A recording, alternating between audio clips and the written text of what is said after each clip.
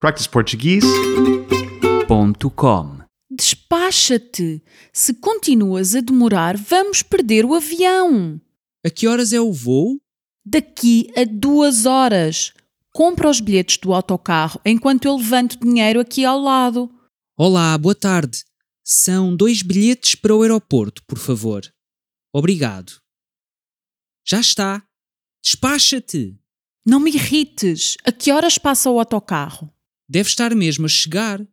Olha, vem ali. Anda! Estão ali 2 lugares livres. Ufa, que correria! Quanto tempo demora esta viagem? Cerca de 40 minutos.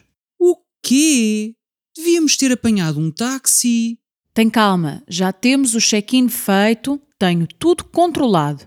Agora pedes-me para ter calma. Sim, relaxa. Sabes qual é o nosso terminal? Sim, é o Terminal 1. Este autocarro vai direto para lá. Ok. Depois só temos de ver qual é a porta de embarque e correr até lá. É engraçado como de repente ficaste cheio de pressa. E tu demasiado calma. Agora só podemos esperar.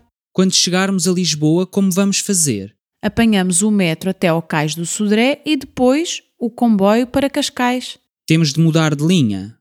Sim, apanhamos a linha vermelha até a Alameda e lá trocamos para a verde. Ainda bem que tu planeias sempre o itinerário. Se não for eu... Quais são os nossos lugares? Deixa-me ver. 15A e 15B. O 15A é junto à janela, não é? Sim.